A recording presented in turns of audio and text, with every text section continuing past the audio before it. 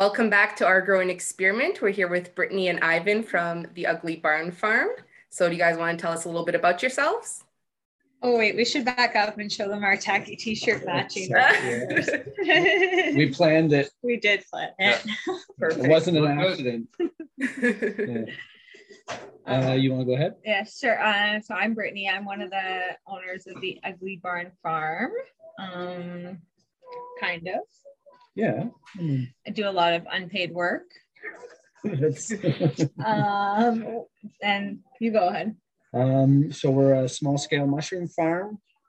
We grow indoors year round, up to 19, possibly 20 different species now, not all at the same time.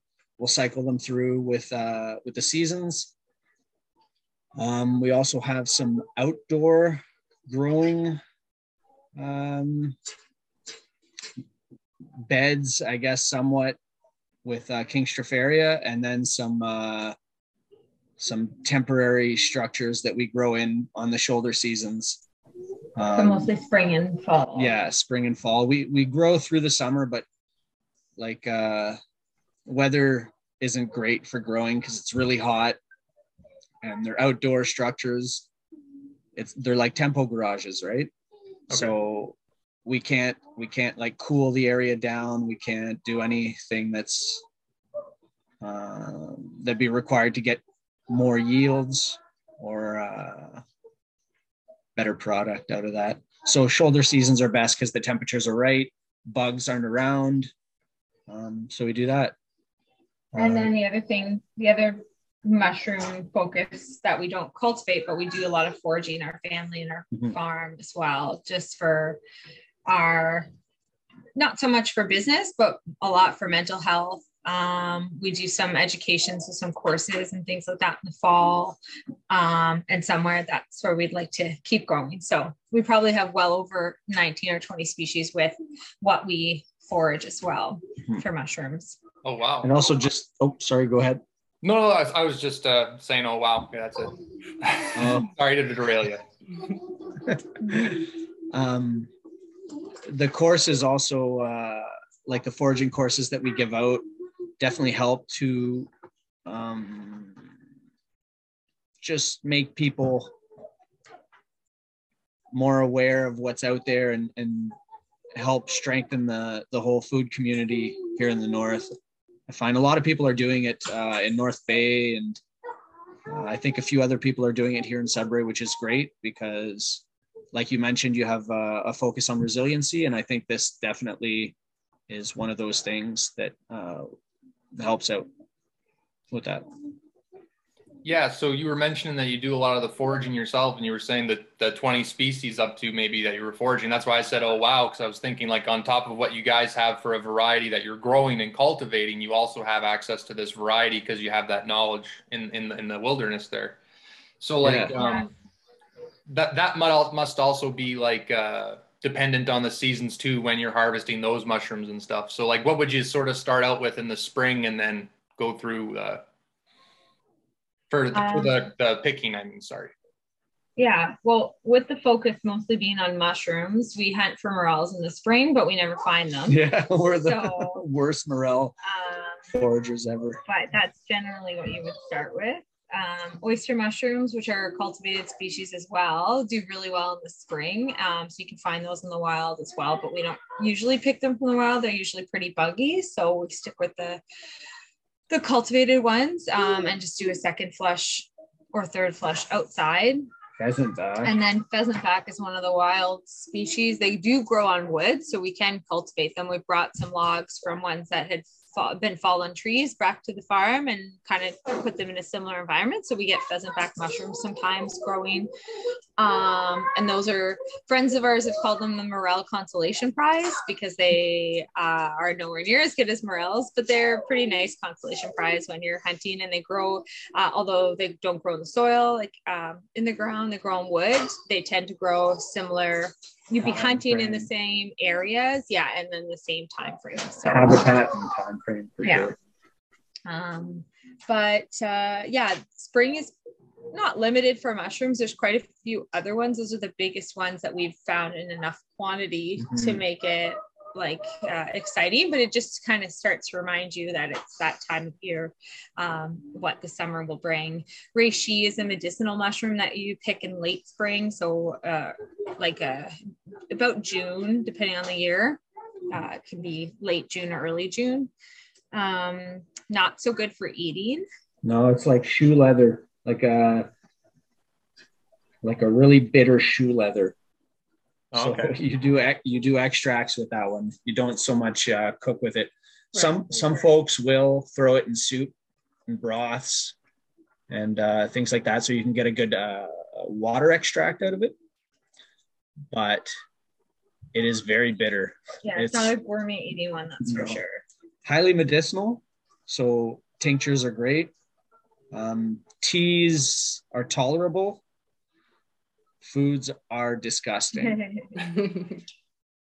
And the first time we found that one, we started looking because it was the right season for it. We knew where to look. They grow, the wild species that we have here grow specifically on dead or dying hemlock.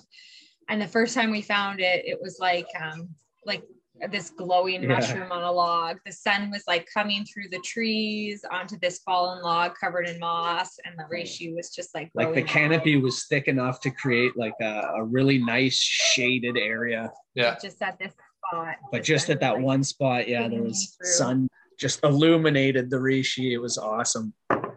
Yeah, it's kind of funny how if you give nature to give you a chance, you do get sort of a storybook moment like that, eh? Like that's kind of a cool thing to have it happen just like that, where you're like, oh wow, there it is right there with the sun right on it. Yeah, yeah.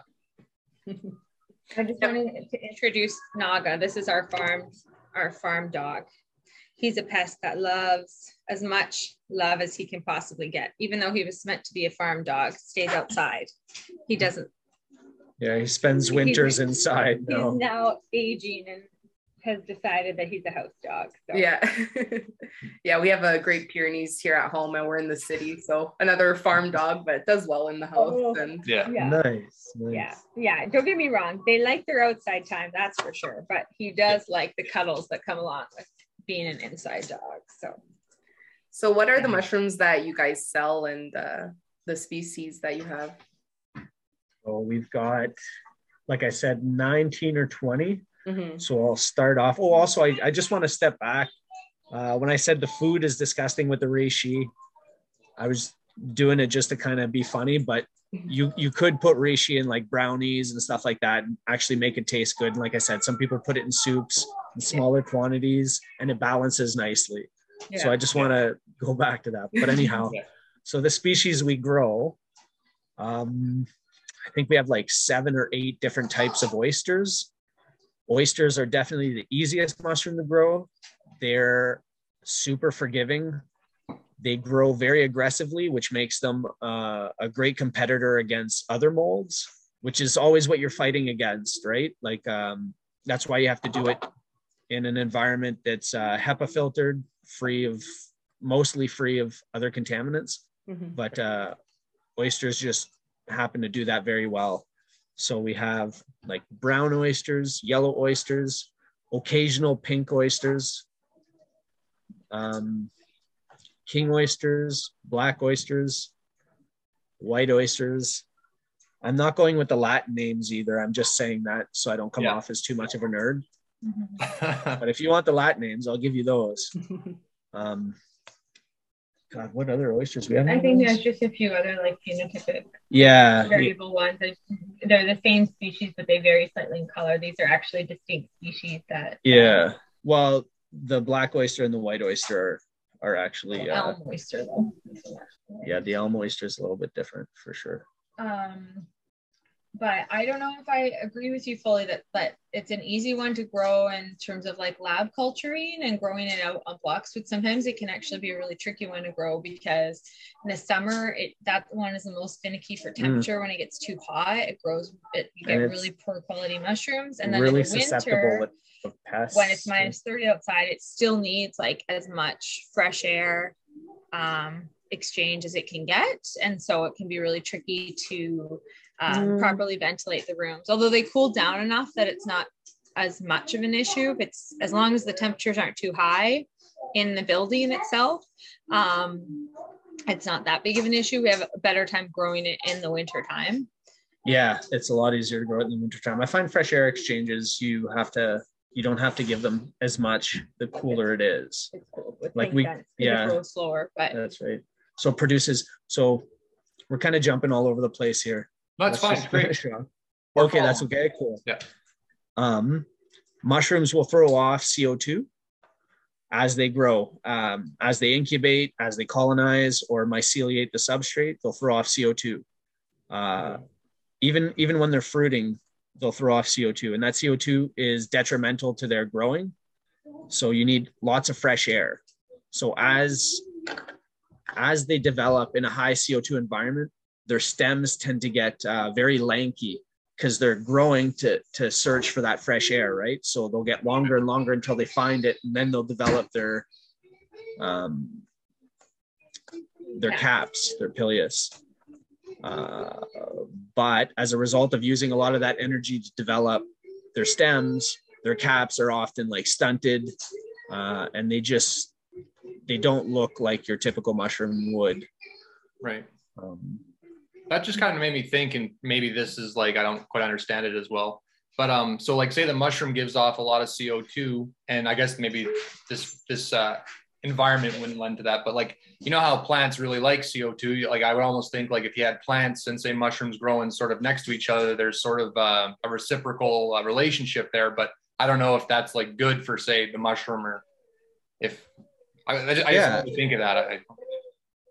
So there's definitely ways to do that. I think the reason a lot of people don't do it is like the introduction of pathogens, right? Like bacteria from or even pests, like if there's any if it's soil-based growing with the plants. Right. There's a lot of like fly eggs and things like that in the soil that will love to eat mushrooms. I think that's one of the main reasons. I think that's a big contributing factor. Yeah, both I feel would have to be done in a fairly sterile environment where the soil is even somewhat sterilized to prevent any fungus gnats or any other molds from getting from the plant room to your mushroom room. And then vice versa. You don't want too many spores from your mushroom room getting into your plant room and causing whatever, any sort of contamination there. But if you did filter both sides,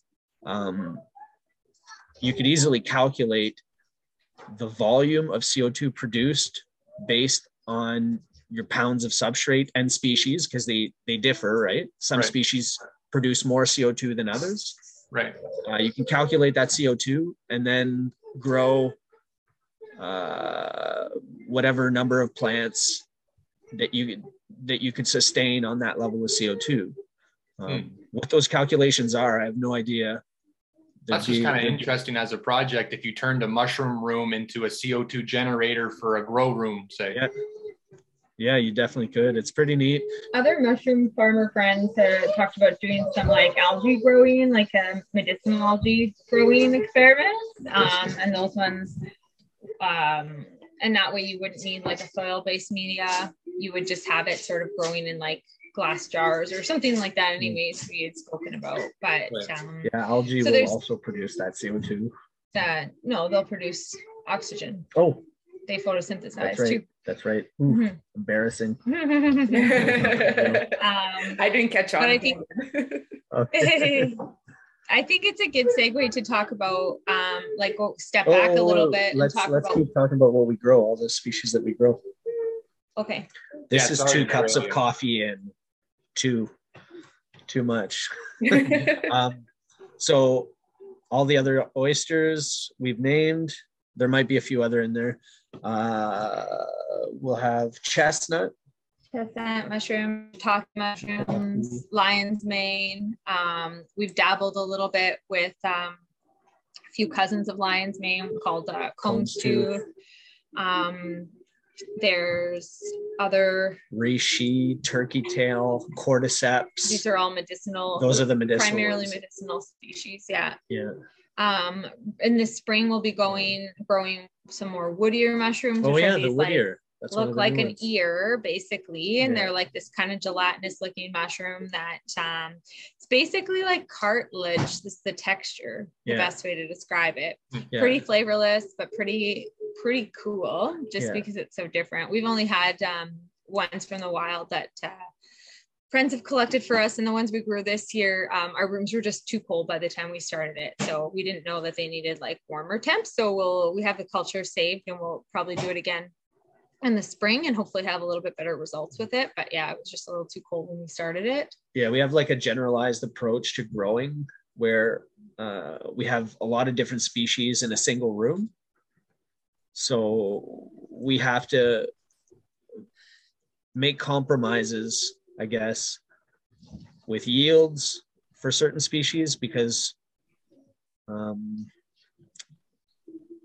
you know, all the parameters of each species has to overlap, which means that some of them are getting their ideal temperatures and others are getting like, oh, maybe the border of they need warmer, but that's as cold as they'll go and still produce.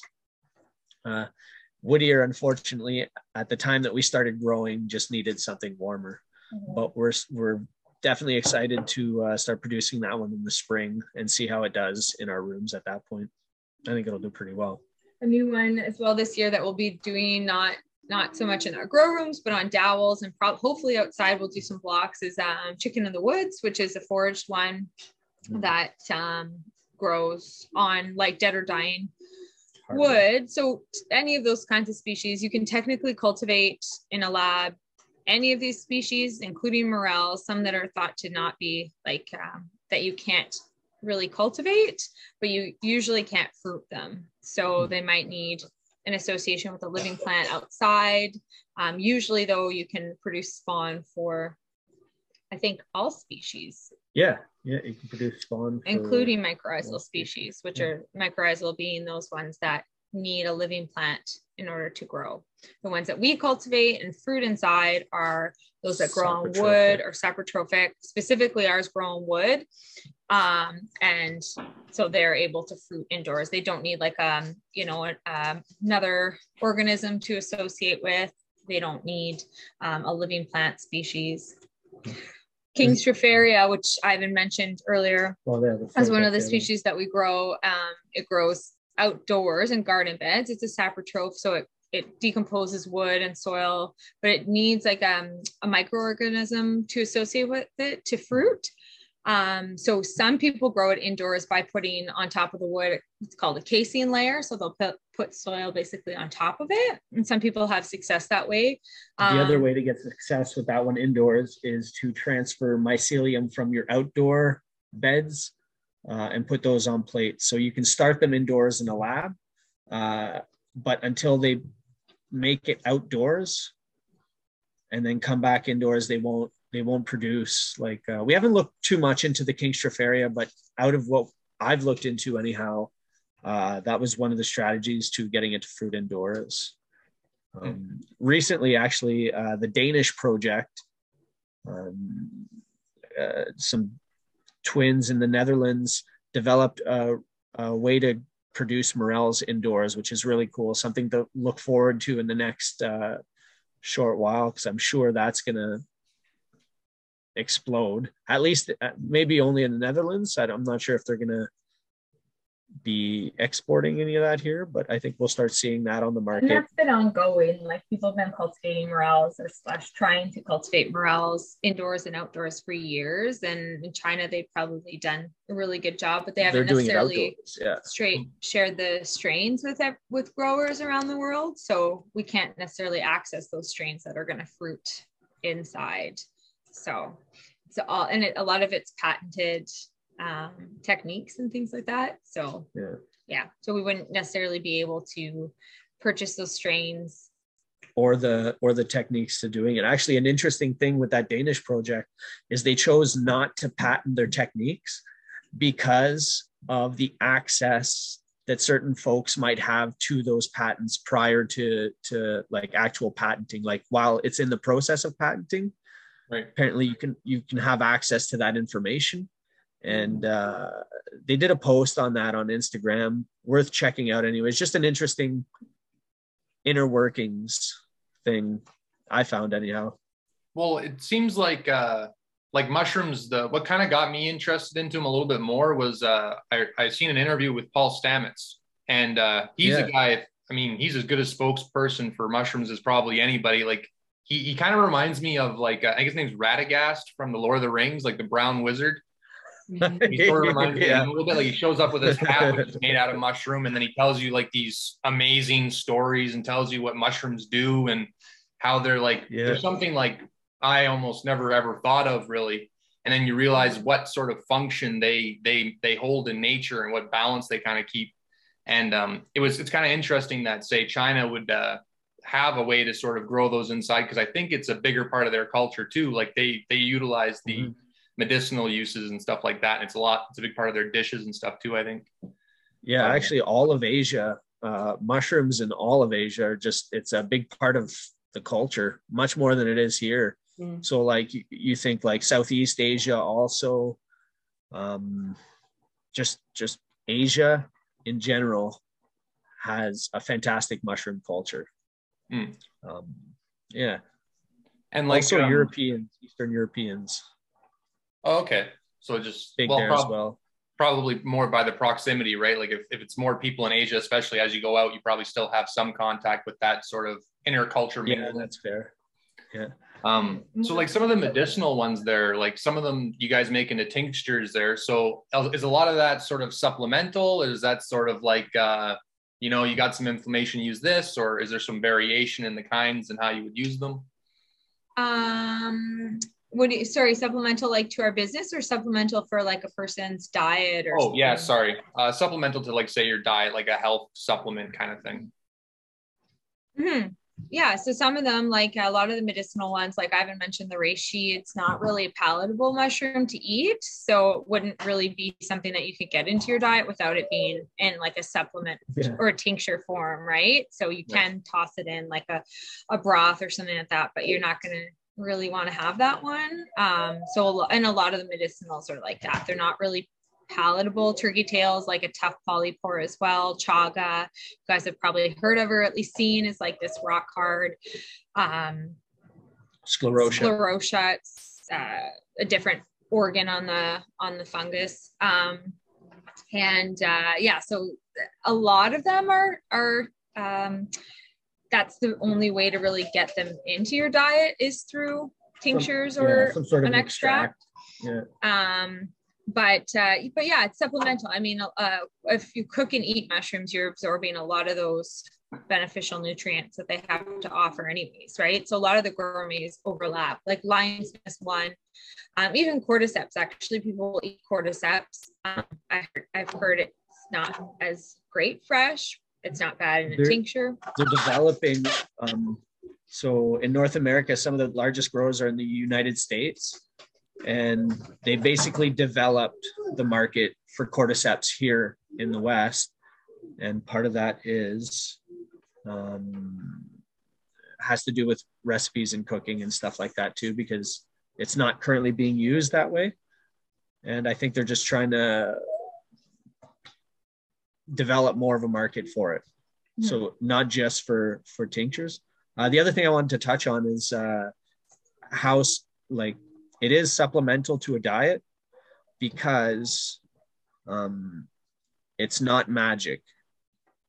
I don't know if I hit that hard enough. Maybe the delivery wasn't, but you still have to have like a good diet for it to work, right? Like you can't be eating Burger King and chocolate bars and then take a dropper of cordyceps and run a mile or whatever. Like it's so definitely it works. It helps. Most of these medicinals are all immune boosting, and then they also play into like cordyceps interrupts this metabolic. Anyways, I'm not going to get into the whole thing. It's a whole other discussion, or we can get into it after. I'd actually like to kind of hear that. That's because I find that really interesting.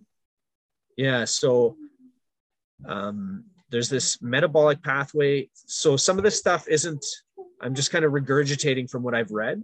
Yeah, that's fine. So in joints, there's this compound that crystallizes on joints. which makes it hard. Like, what's that? It's like Aggravates your, it'll aggravate arthritis or just cause general joint pain and stuff like that.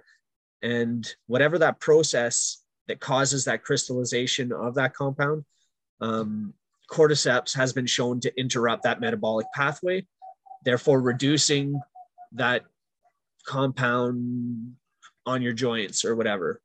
Right. But so that's one of the benefits to it. But in addition to that, it's just like, it's a fantastic immune booster. That chaga, reishi, oh God, like all of them, even lion's mane, which has been shown, like, I'm sure if you've watched an interview with Paul Stamets, I'm sure he talked about the cognitive benefits to using lion's mane. Yep. So like, in addition to just having a fantastic immune boosting potential, it also does that. You know, it helps improve cognitive impairment, mild cognitive impairment. They've used it in treatments for neurodegenerative diseases.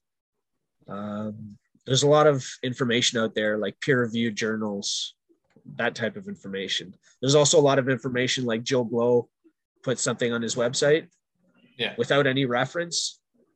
So I would just steer clear of Joe Blow's website and go straight to Google Scholar for any information on that. I can't even remember how we got on that topic. We were talking about the medicinal uses of them, and I was asking if they were supplemental to diet, and then then you got into how the cordyceps interrupted that process there. Yeah. Oh, the other thing I wanted to mention about, so Brittany was saying that a lot of them aren't palatable. So David Aurora is one of those reference books on identifying mushrooms, and in there he has a passage talking about how to prepare turkey tail to make it edible, because it's so tough. It's very tough. So his recommendations are a slow boil for 69 hours. Wow. And I don't even know. His whole book is hilarious. Like, he throws a lot of funny passages in there. He's just a funny writer. Yeah. So I'm half inclined to believe that he's serious, though. That to make it edible like that, you have to boil it for 69 hours. Yeah. So it just goes to show, like, you can't eat these mushrooms. You do extracts with them, and that's how you benefit from using these. Yeah. I wanted to mention something a little bit general about mushrooms from that. So mushrooms then, the reason we talk about making extracts and these kinds of things so often is that consuming mushrooms raw is generally not, you're not going to get most of the nutrients out of them. So they have chitin in the cell walls. So usually when we cook them, we rupture the cell wall, and that allows us to access those nutrients a lot easier. So I don't know exactly what the percentage is, but we would access about 5% of the nutrients if you're consuming raw mushrooms. And often there's actually compounds that can be problematic. Never mind. So like agaricus mushrooms. So like the white button grocery store mushrooms have some hydrazine or hydrazine precursor that can be carcinogenic. So hydrazine precursor called agarikine that's present in all agaricus species. Okay. So generally speaking, cooking your mushrooms, which is not always common knowledge, I guess. A lot of people eat raw mushrooms, and often people are on raw diets, so assume that not cooking your food is a better way to acquire the nutrients, but in the case of mushrooms, it is not. So, and then doing a full extract for if you were just looking for medicinal properties, is going to give you access to most all those nutrients, and then cooking them is going to be somewhere in between, because usually when we do a stir fry or something like that, we don't do a full extract. We'll do like just enough to break the cell walls and cook the mushrooms fully. So just add something else to that. When we do our tinctures, actually I'll step back. Certain compounds degrade at certain temperatures, right? Yeah. Right. So you just don't get the full benefits from it. So sometimes you can cook your mushrooms lightly and you get more benefit from them. Other times you just want, like, it doesn't always have to be super healthy. Sometimes you can just have junk food. Mm-hmm. So you can batter them and deep fry them and they're awesome. Right. But chances are you're probably not getting all that good stuff because, you've canceled it out. Yeah, you've deep fried them. So they're super delicious that way though. But with your extracts, and this is the way we do our extracts, our tinctures, is through a double extraction procedure. So certain compounds are soluble in water, others are soluble in alcohol. So we start the process off with a hot ethanol extraction. And again, it's hot because you need that heat to break down those cell walls to extract everything out of them. And when I say hot, I mean like alcohol boils off at 78 Celsius or something like that. So it's not even boiling temperature yet. So a lot of those compounds are preserved because you're not hitting, these 100 and whatever temperatures. Right. And it's probably also worth mentioning that the compounds that are soluble in alcohol they're probably not, or they're more sensitive than the ones that you would extract in water, right? Because those water soluble compounds are only going to come out once you have you don't necessarily want to get it to a boil, but just below a boil, just to be able to extract that. So those compounds are probably preserved in the hot water because that's what's required of them. Folks are also doing cold water extractions. So some tinctures talk about triple extractions, and those are to capture all those volatile compounds, terpenes, specifically monoterpenes, and sesquiterpenes. So what those are, if you're standing over my booth summertime or you're walking towards it, you can smell, mushrooms. Like sometimes it's a spicy smell, depending on the species. Actually, if it's pink oyster smell, you might be smelling dead fish or urine, which is why we only do that one occasionally. It's a hard sell, middle of summer. No, really, trust me. Wait. That's right. It tastes a lot better than that. I swear it does. But some of these mushrooms have like a really pleasant smell, and these smells are used to attract pollinators, because they're not actually pollinating, but they're just bugs that'll help carry the spores from one area to another. And the cold water extract actually helps preserve those and extract those without losing those volatile compounds, because the temperature isn't quite high enough to boil those off, right?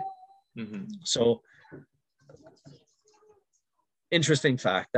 I guess that's on topic. Yeah. So like, what got you guys into mushrooms? Because like when I looked into it a little bit, I found there was you had to have some it seemed a bit technical, or maybe I was just intimidated by it, but it seemed like, especially when you're starting out with you need to have, like you said, the HEPA filtered area so that there's no contaminants and all that kind of stuff. And so like what got you guys oh my goodness, I can't talk. What got you guys into it? What got you guys into it? You start. Yeah. So I only got into it because of Ivan. Dragged her down. Yeah. Or up, whatever. So this is really Ivan's story. So I struggle with this one because there's a story that I'll tell. Damn, you know what? I'm just going to say it. So in high school, I grew magic mushrooms. Okay. And I was very successful at it. And at some point I was like, I'm old enough that I shouldn't be growing magic mushrooms. I should try my hand at something else. And at that point I was already, I was into, the whole resiliency and self-sustainability. So I thought, and I was into permaculture, started reading about that. So it just kind of fit in. It developed, I guess, or matured along with me, but definitely it was because of the success and the confidence that growing magic mushrooms instilled. And I just took it from there. And you know what? I think I can almost guarantee that with 90% of growers, I'm throwing that number like just whatever, I'm throwing a high number out there, but most of their origin stories is probably with magic mushrooms. Well, that's funny too, because I remember with Paul Stamets and his story, one of his stories, he talks about, I think he had read a book about ethnogens or something like that. And then he got a hold of some mushrooms and he didn't know the dose. And he took like, I think he guessed like 25 grams. And then he found himself stuck atop a tree in the middle of a thunderstorm and had this like crazy spiritual experience. And he had a speech impediment, which made him stutter. And he stopped stuttering that after that day, because he had this moment, I guess, up in the tree where he was thinking to himself, like, how silly is this? I'm going to die up in this tree in this thunderstorm and I can't even talk right to people. And so he's told himself he was going to stop stuttering, and he imprinted that in his mind. And then he stopped doing that. But it seems like him and a lot of other guys that are involved in that area, like, yeah, you're right. It does seem to start around magic mushrooms. And I mean, it's kind of interesting too, because if you look at especially our ancestors and different cultures all over the world, it's a crucial part of something that built our culture. I mean, there's some people who suppose that the fly agaric might be where our Christmas baubles come from, that the fly agaric may have been dried on evergreen trees for Yule. And there's other suggestions, like, say, I think in the Indian tradition that soma might have been something like a fly agaric or something like that. So I don't think it's really a coincidence that you find that. It seems to be more of a pattern, right? Yeah, that and the stoned ape theory is a good one too. Yeah, McKenna, yeah. I'm not sure where I stand on all these. Like they're a little fantastical. Yeah. And like I want to believe them. I think they're amazing theories. You just don't know how well supported they are. Yeah, well, yeah. And I can buy into something without it being well supported, but I just think there's so much more to it than it can't just, like, they oversimplify evolution, I feel. Yeah. It can't possibly just be a group of early humans following a herd and picking mushrooms off their crap, you know, like it.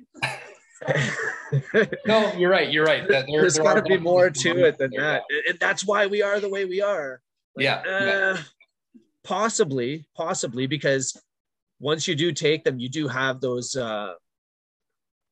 you know, they're very, it's that, what's the word for when you have those religious, spiritual experience, religious, like a spiritual experience. What's epiphany? That? Epiphany, maybe? Like a spiritual epiphany or a spiritual awakening or like an encounter with God or whatever. Right. But actually, there's no but. I don't know where I was going with that. Yeah. Well, I mean, you're kind of right to point that out too. Like it is a bit fantastical in a way, but like me, I've had experience with magic mushrooms before, and like it wasn't even like a big dose or nothing like that. But for me, it wasn't 25 grams. No, certainly not.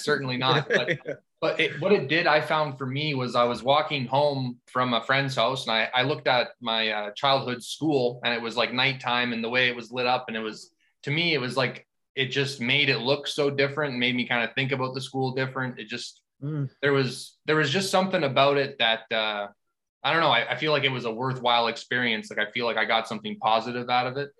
And, you know, that's all anecdotal, right? I just know that there seems to be a fair amount of people who have anecdotally good experiences with it.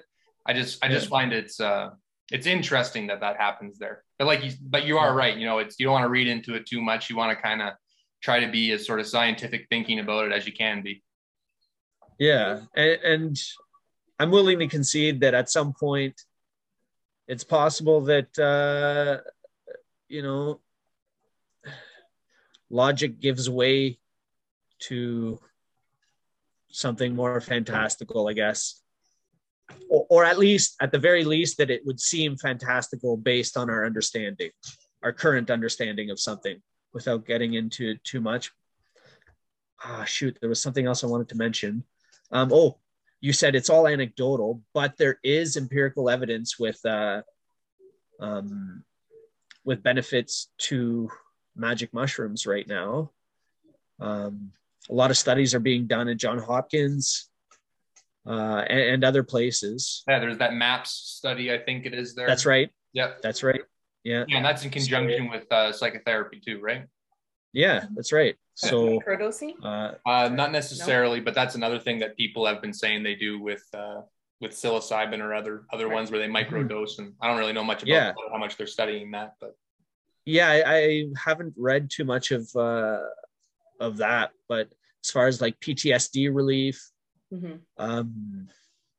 addictions, depression, I think this one's more anecdotal. Like somebody told me at the market that there was something about schizophrenia, but I'm more likely to lean towards it might produce schizophrenia as opposed to prevent it, like early onset, in the same way that cannabis use could cause early onset schizophrenia if it runs in the family, if you have a family history of it. Yeah. And psychosis. That's right. That certainly makes sense, because you think about like say your subjective experience as a person versus what you believe reality to be, right? And if you're messing around with these substances, you can kind of split a rift between what is, objective reality and what you experience it as such. Yeah. That kind of makes sense, where it would kind of split your psyche like that. I'm just thinking for maybe being schizophrenic, right? Yeah.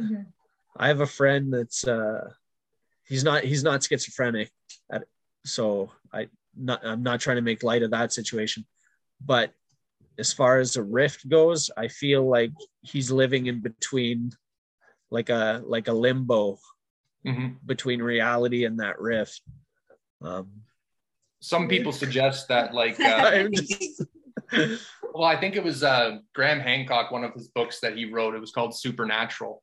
And he talked about, like, in some societies where they had, say, shaman, that was sort of the role the shaman would occupy. He was basically the person who would go between the land of the living and the land of the dead. And because that, the idea, I think, is as you keep going back to the land of the dead, you kind of maybe leave a little part of you behind and you sort of live in both worlds. Like, I think in some cultures, they even suggested that the shaman would have marriages in these altered states or in these altered realms. And so they would have a spouse that existed in this other reality or experiential reality. And there's a lot of really interesting stuff with human history and human psychology and how all these things kind of develop together. We're pretty interesting when you look at us, I think. Yeah, no, without a doubt. Yeah, we went off on a tangent there, though. Suddenly our growing experiment was our trip experiment, maybe. Yeah, well, I kind of fall into tangents sometimes. I'm bad for that. Oh, I love it. That's basically every conversation with me ever. We might start talking about mushrooms and end up talking about exactly that. Well, I mean, that's not such a far leap, but that's every conversation with me. So I welcome that. Yeah. And like for me, like even if there's some parts of that that's fantastical too, it also makes me think that because we've understudied a lot of these things, and like say even just medicinal mushrooms in the Western culture, that's a technology that basically we've underutilized, right? Especially when you consider how much it's used in Eastern cultures. And then it goes the same too for like, some people say part of what happened in the 1960s was in part due to the exposure of, say, LSD and psilocybin. And so that might be another technology that, if used properly, could aid in the further development of sort of human culture, right? Yeah. And are you talking about like civil movements?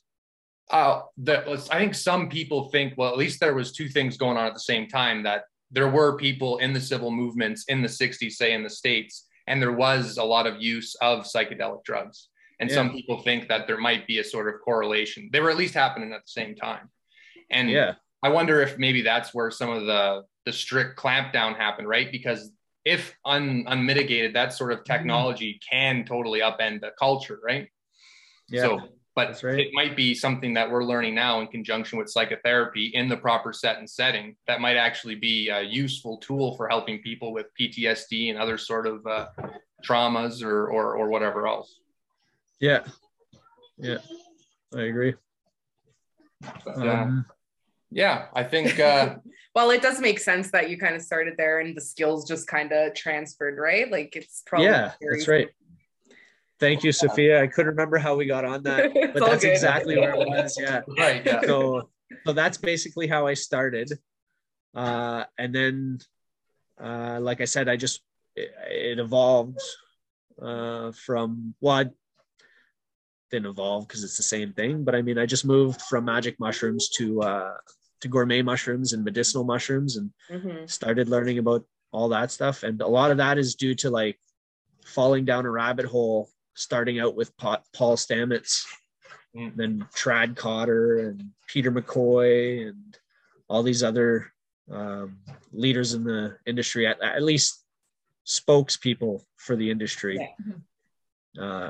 Those folks don't actually, I don't think they lead any of the research themselves.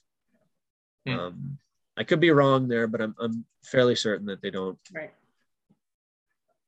Yeah. Well, it's kind of cool how life journeys kind of go like that, right? You start off in one place and you just got to kind of keep going forward, and then you turn what you were doing into something else, and it's, I don't know, you always kind of take the past with you a little bit when you go forward, but it's like yeah. I think the other leap to this life was how much Ivan hated mining, being underground. Okay. Everything about it. Yeah, it's not even just that I like, it wasn't the mining itself I hated. It was just like yeah, well, there was that too, and just the environment, like weird shift work. Yeah, I don't want to shit on miners. Sorry, I guess I just dropped the S-bomb. I hope we can edit that out. That's fine. Don't worry about it. You just spent 20 minutes saying about magic money. Yeah. Yeah, no, it's no big deal.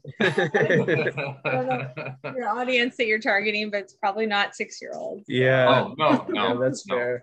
It's like, I mean, we try to sort of talk in a way that appeals to everybody, but like maybe it's because of the amount of things that I read and looked into, where to me, talking about sort of a pseudo spiritual experience with ethnogens or whatever, to me that doesn't seem like too edgy. Like to me, that's just like, I don't know, it's just an interesting thought, and maybe that's not how everybody feels about it. So maybe my tolerance for like what's weird or unacceptable is kind of high. I think that's becoming more mainstream.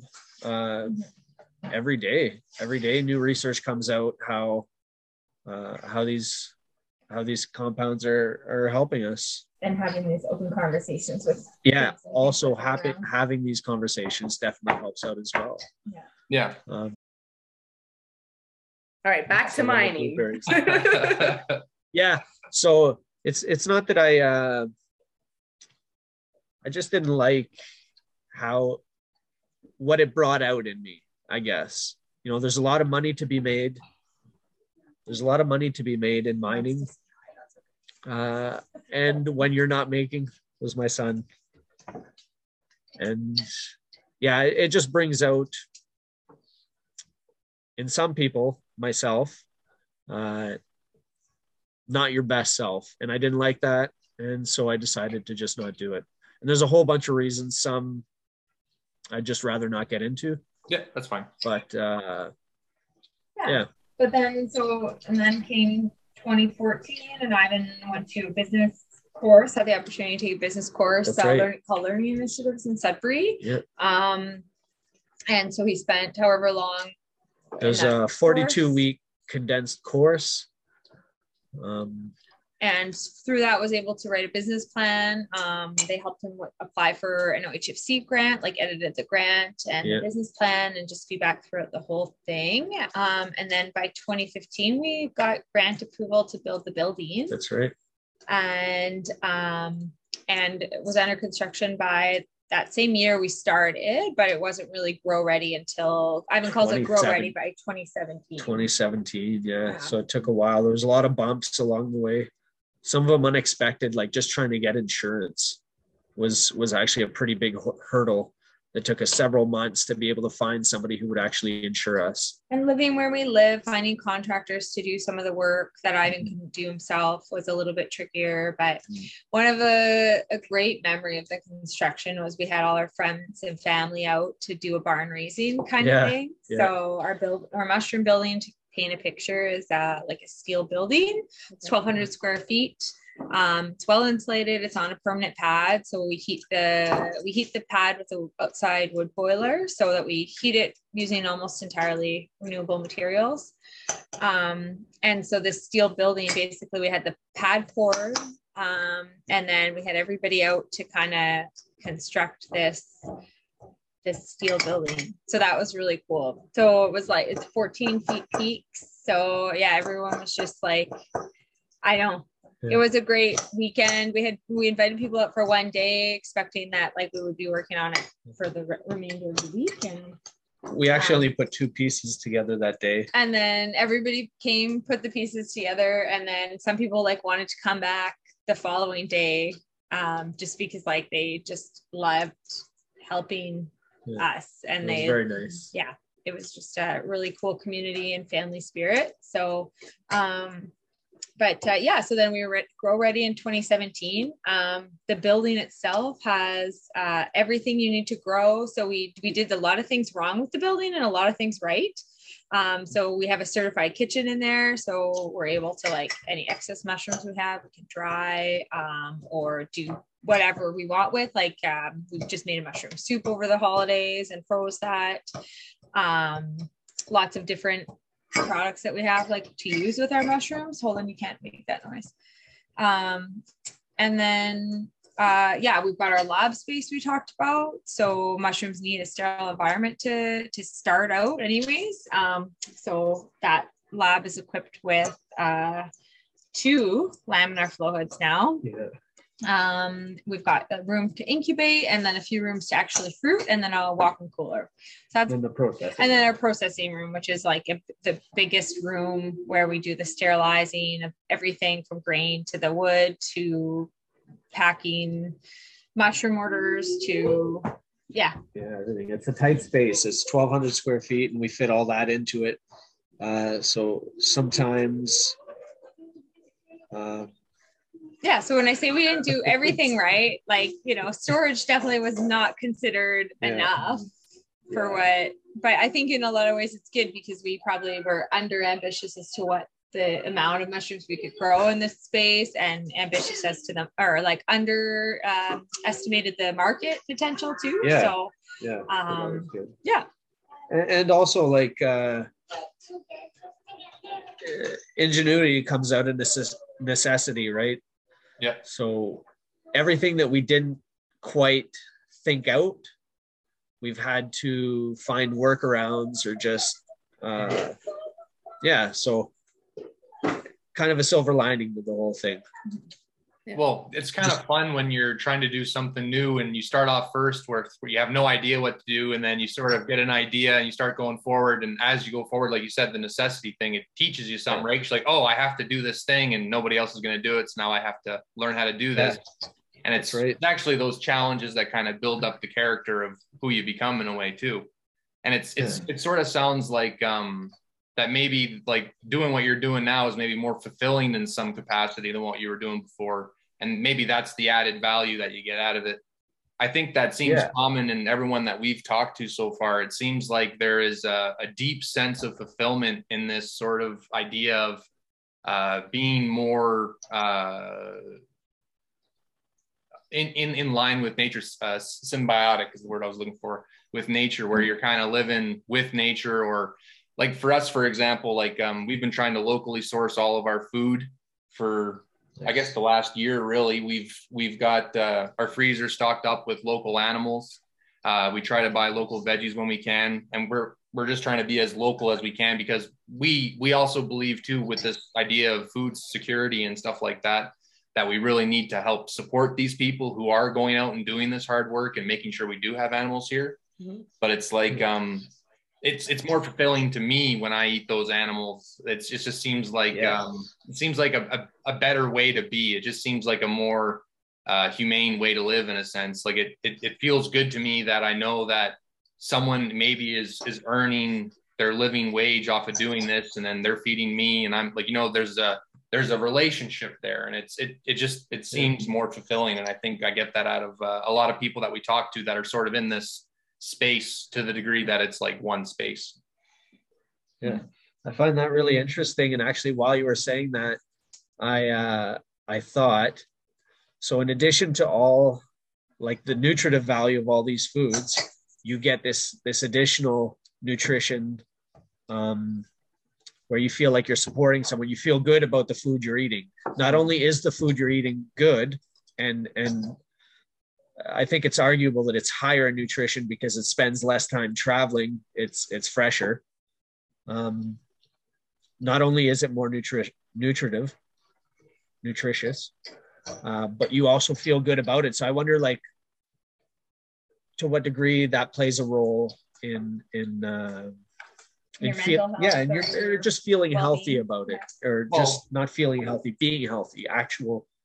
It would almost be like how they have for a control, they always have the placebo group, right? Because there's some people, when you have a test of a new drug, you got to have a group of people that believe they're getting the drug, but aren't actually getting the drug. And even some of the people who don't get the drug will show improvement because they believe they're getting something that will help them improve. So maybe there is something behind the intentionality of it, right? When you have that food on your plate, you look at it and you remember, oh, I got this chicken from Hapaflaka or whatever, right? And you're like, you remember seeing them, and you remember all that, and then you eat the food. Maybe it's almost like sort of like the idea of grace, where you give thanks for your food, right? You're sort of bringing that into the actual buying of the food too. And it's not necessarily like consciously you're doing it, but even by acting it out, you are doing some form of that.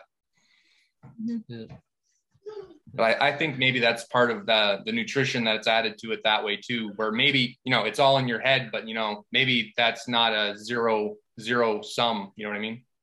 That's right. You said you got into doing this as well because you were looking at like a more self-reliance lifestyle and everything. So do you guys do anything else at your farm that's kind of supporting you guys? So all of our garden beds now have, we have a pretty good big garden. Some years it varies, that be bigger depending on how crazy the kids are and how much time they spend at home. But all of our gardens have mushrooms in them now. So every bed has King Stropharia. We have buried maitake logs or very reishi logs. Some of our garden beds now are actually just made up of mushroom compost blocks. So it's wood blocks, and then we top our compost with it. But yeah, so we garden a lot. Our animals are all gone now. We did all the small game, like laying hens, and we had rabbits for a little while. Yeah, I guess it's worth mentioning that when we started the whole thing, the intention was to do everything. Have animals, have market gardens, have mushrooms. And then it became painfully obvious that that was a lot to balance when you're first starting out. And given like the steep learning curve of all those things, but for me, going from like growing an amount of mushrooms for just our consumption to growing like a small scale commercial amount, just a steep learning curve. So anyways, we put everything off. All the animals were, we got rid of everyone. The market garden we do for personal, so we don't, if we have to let it go 1 year because we're super busy or something comes up, we don't have to feel bad about not having that as part of our revenue. But we do raise animals for ourselves here because we have the property. Back now that we're a little more established in our growing to start doing that again. We did have laying hens last year, but they're all gone now.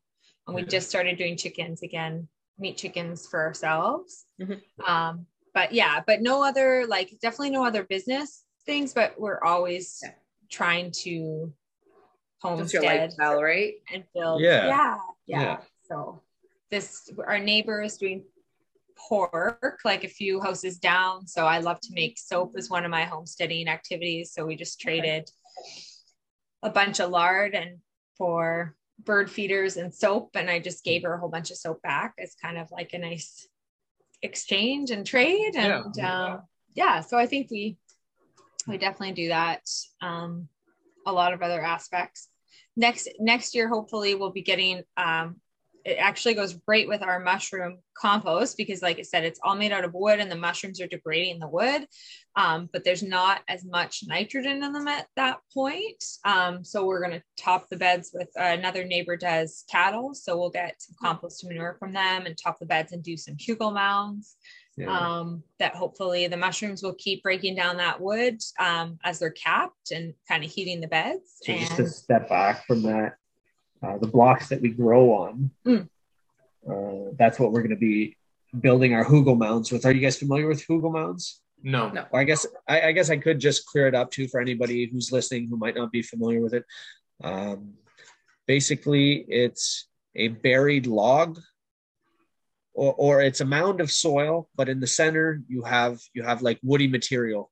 Right. And the idea there is that it provides heat, provides habitat for microorganisms, invertebrates, and that it degrades slowly, right? So that's why it's usually woody material, not just like manure or something like that. Yeah, that's right. It doesn't generate heat it generates heat quickly, but not extended period. Also water retention increases. And then it lifts up your bed, so it's also the practical function of it being like, if you feel, rather than like, soil is fairly hard to come by unless you happen to be very fortunate and live by like, a farm that is producing like a lot of compost, but so filling it with like a woody waste material also elevates it. So you've got these nice raised beds, and potentially they could be as like, shoulder level, so that you're harvesting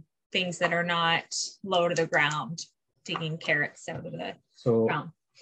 Instead of using the trees or logs to fill out the center of those hugel mounds, that's what Brittany was saying. We're using our spent blocks.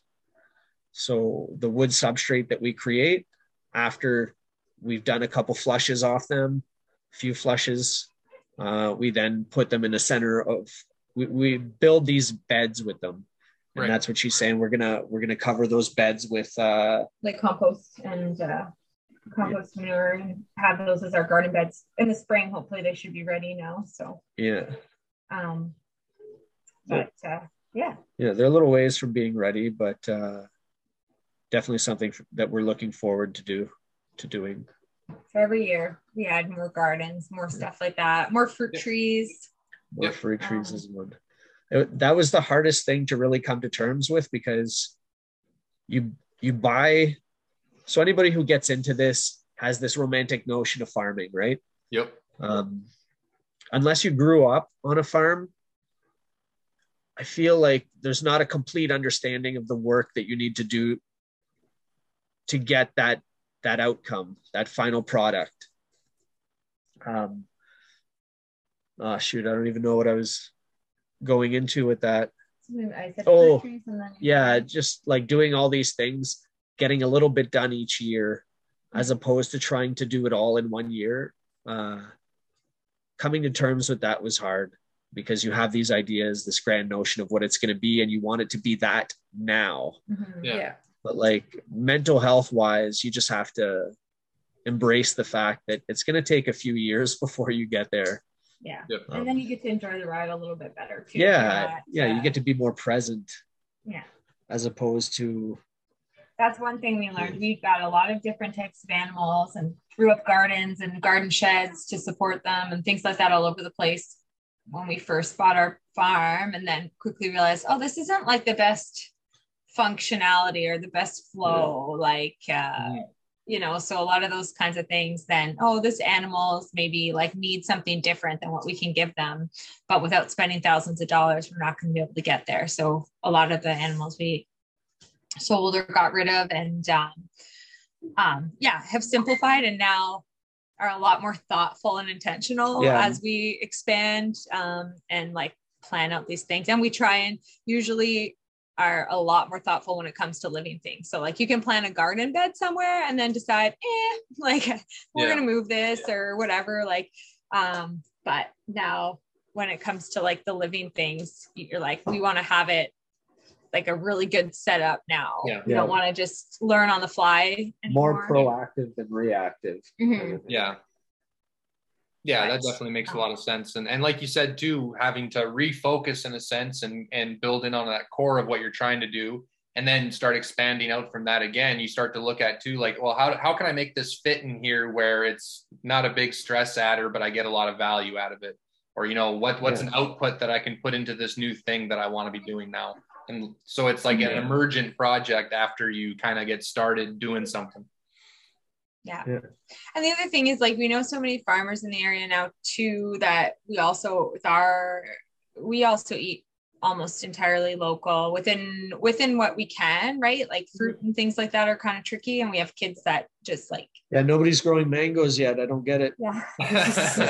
Huge market, guys. Anybody listening to this? So, you know, berry farmers and stuff like that we're really fortunate to have close, but, and those freeze pretty good, but you know, other things as well that you can send in lunches and things. And so we try and focus on the things that people aren't doing really well already in our area. Like, you know, we've got a lot of carrot and potato farmers and things like that,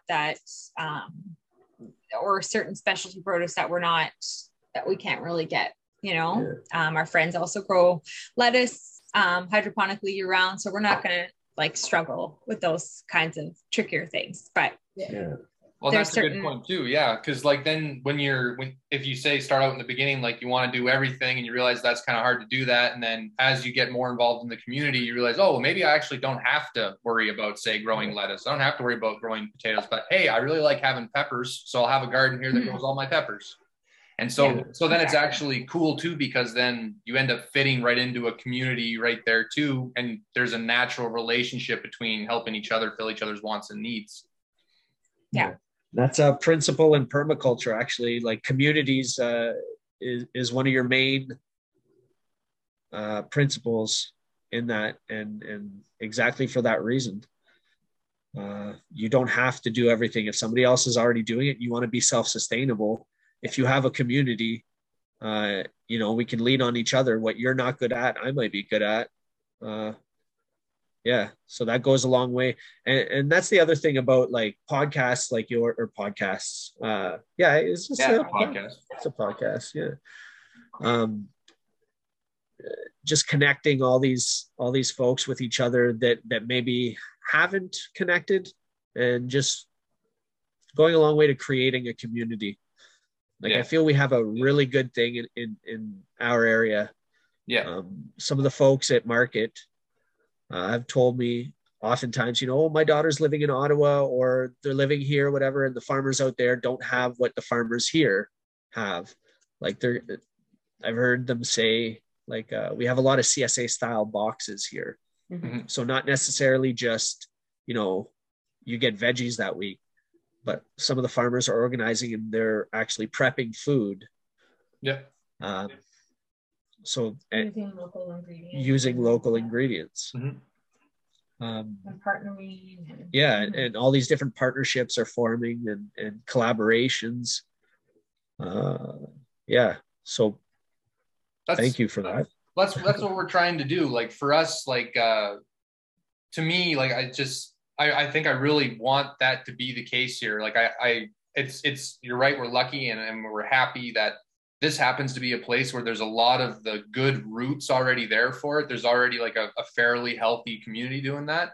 And my hope is that I can get people together talking to each other or expose people to, you know, what people are doing in the area. Because my hope is that maybe someone hears what you guys are doing and thinks, oh, maybe I could get a little block and try growing one batch of mushrooms. And then maybe that's something that enriches their life a little bit. And then they think, well, you know, maybe I could get involved in this farmer's market, and maybe they start buying stuff at the farmer's market, and that's great. So like, I'm trying to figure out a way, and as best I can do right now is try to reach out to people and talk to people And I think part of what helps sell people on the idea of investing in this is talking to people like you. Yeah. And I think like your personality shines through. And I think also the fact it's like, I think a lot of people get really intimidated because there is the big picture at first, and then you start getting into it, and then you're like, wow, this is really technical, and I don't know if I can do any of this. And then I find as we're talking to people, we find a lot of people start off where that's exactly what happens. They take on too much, or they start off doing the wrong thing and they mess up, and then they learn and they get better. And to me, it's like a little, I'm kind of proving the concept by talking to all these people who are doing it. I think it's like sometimes I would get the impression that a lot of people believe it's not doable. And I think it's probably hard, but I think it might be something that's worth the investment. And I think if people can see it, I think they can believe in it. And I think that is some kind of currency in a way where if they believe in it, they'll put their money there. And that's what I'm hoping to cultivate when I talk to people who are kind of embarking on this journey. Yeah. So I hope that comes through when we're talking to people like you guys. And speaking of that, thank you guys for coming and talking to us. And could you guys let anyone who happens to listen to this know where they could get a hold of your mushrooms or reach you? Or yeah. Well, our website's probably the best site just because it lists all the different places that we attend for markets and where we sell our stuff. So it's the uglybarnfarm.com. And if you go to where to find us, or find us, I think is the button. Mostly Ivan and I ourselves are at the North Bay Farmers Market on Saturdays, and Ivan's in the Sudbury Market on Saturdays. But yeah, like for some people like to support us indirectly through attending these restaurants and ordering mushroom dishes that support us, or through a third party if they can't make it on Saturdays. So we've got like a Click Fork or Seasons Pharmacy in Sudbury that also sell our mushrooms. We also have the Green Shed out in the valley that's truly northern. So they have a lot of the dried products. Maple Acres over in Blind River. They have a lot of our shelf stable products as well. Yeah, so there's a few avenues, and I think sending us a message or checking out the website or something like that's probably the best way. And and we, like you kind of alluded to it, we do produce mostly fresh mushrooms and products like that, but we are also because we have our lab space, we can produce all these grow supplies for people. So those that want to do their own mushroom growing, dowels, which are like another form of outdoor growing. There's a lot of different options for people and skill levels too. So the kits are from somebody that's never grown mushrooms. Kids can grow them to spawn or liquid cultures for those that have done the research and want to kind of take it to the next level, at least maybe for production themselves, not quite for